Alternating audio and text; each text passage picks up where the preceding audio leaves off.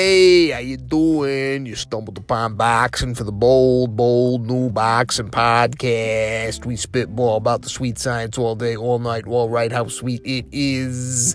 Good news to see Eddie Hearn talking about how for the Mikey Garcia, Jesse Vargas undercard, it's going to be like the deepest one ever that Matchroom's ever put on here in the US of A, this side of the pond, which is good that we're apparently going to get more name fighters on that show to try to generate a little bit more fan interest, because for some reason, even the boxing purists among the fan base, the most rigid boxing purists, for some reason, not even all of them can get excited about Mikey versus Jesse, which is like the two tactical masters. Really?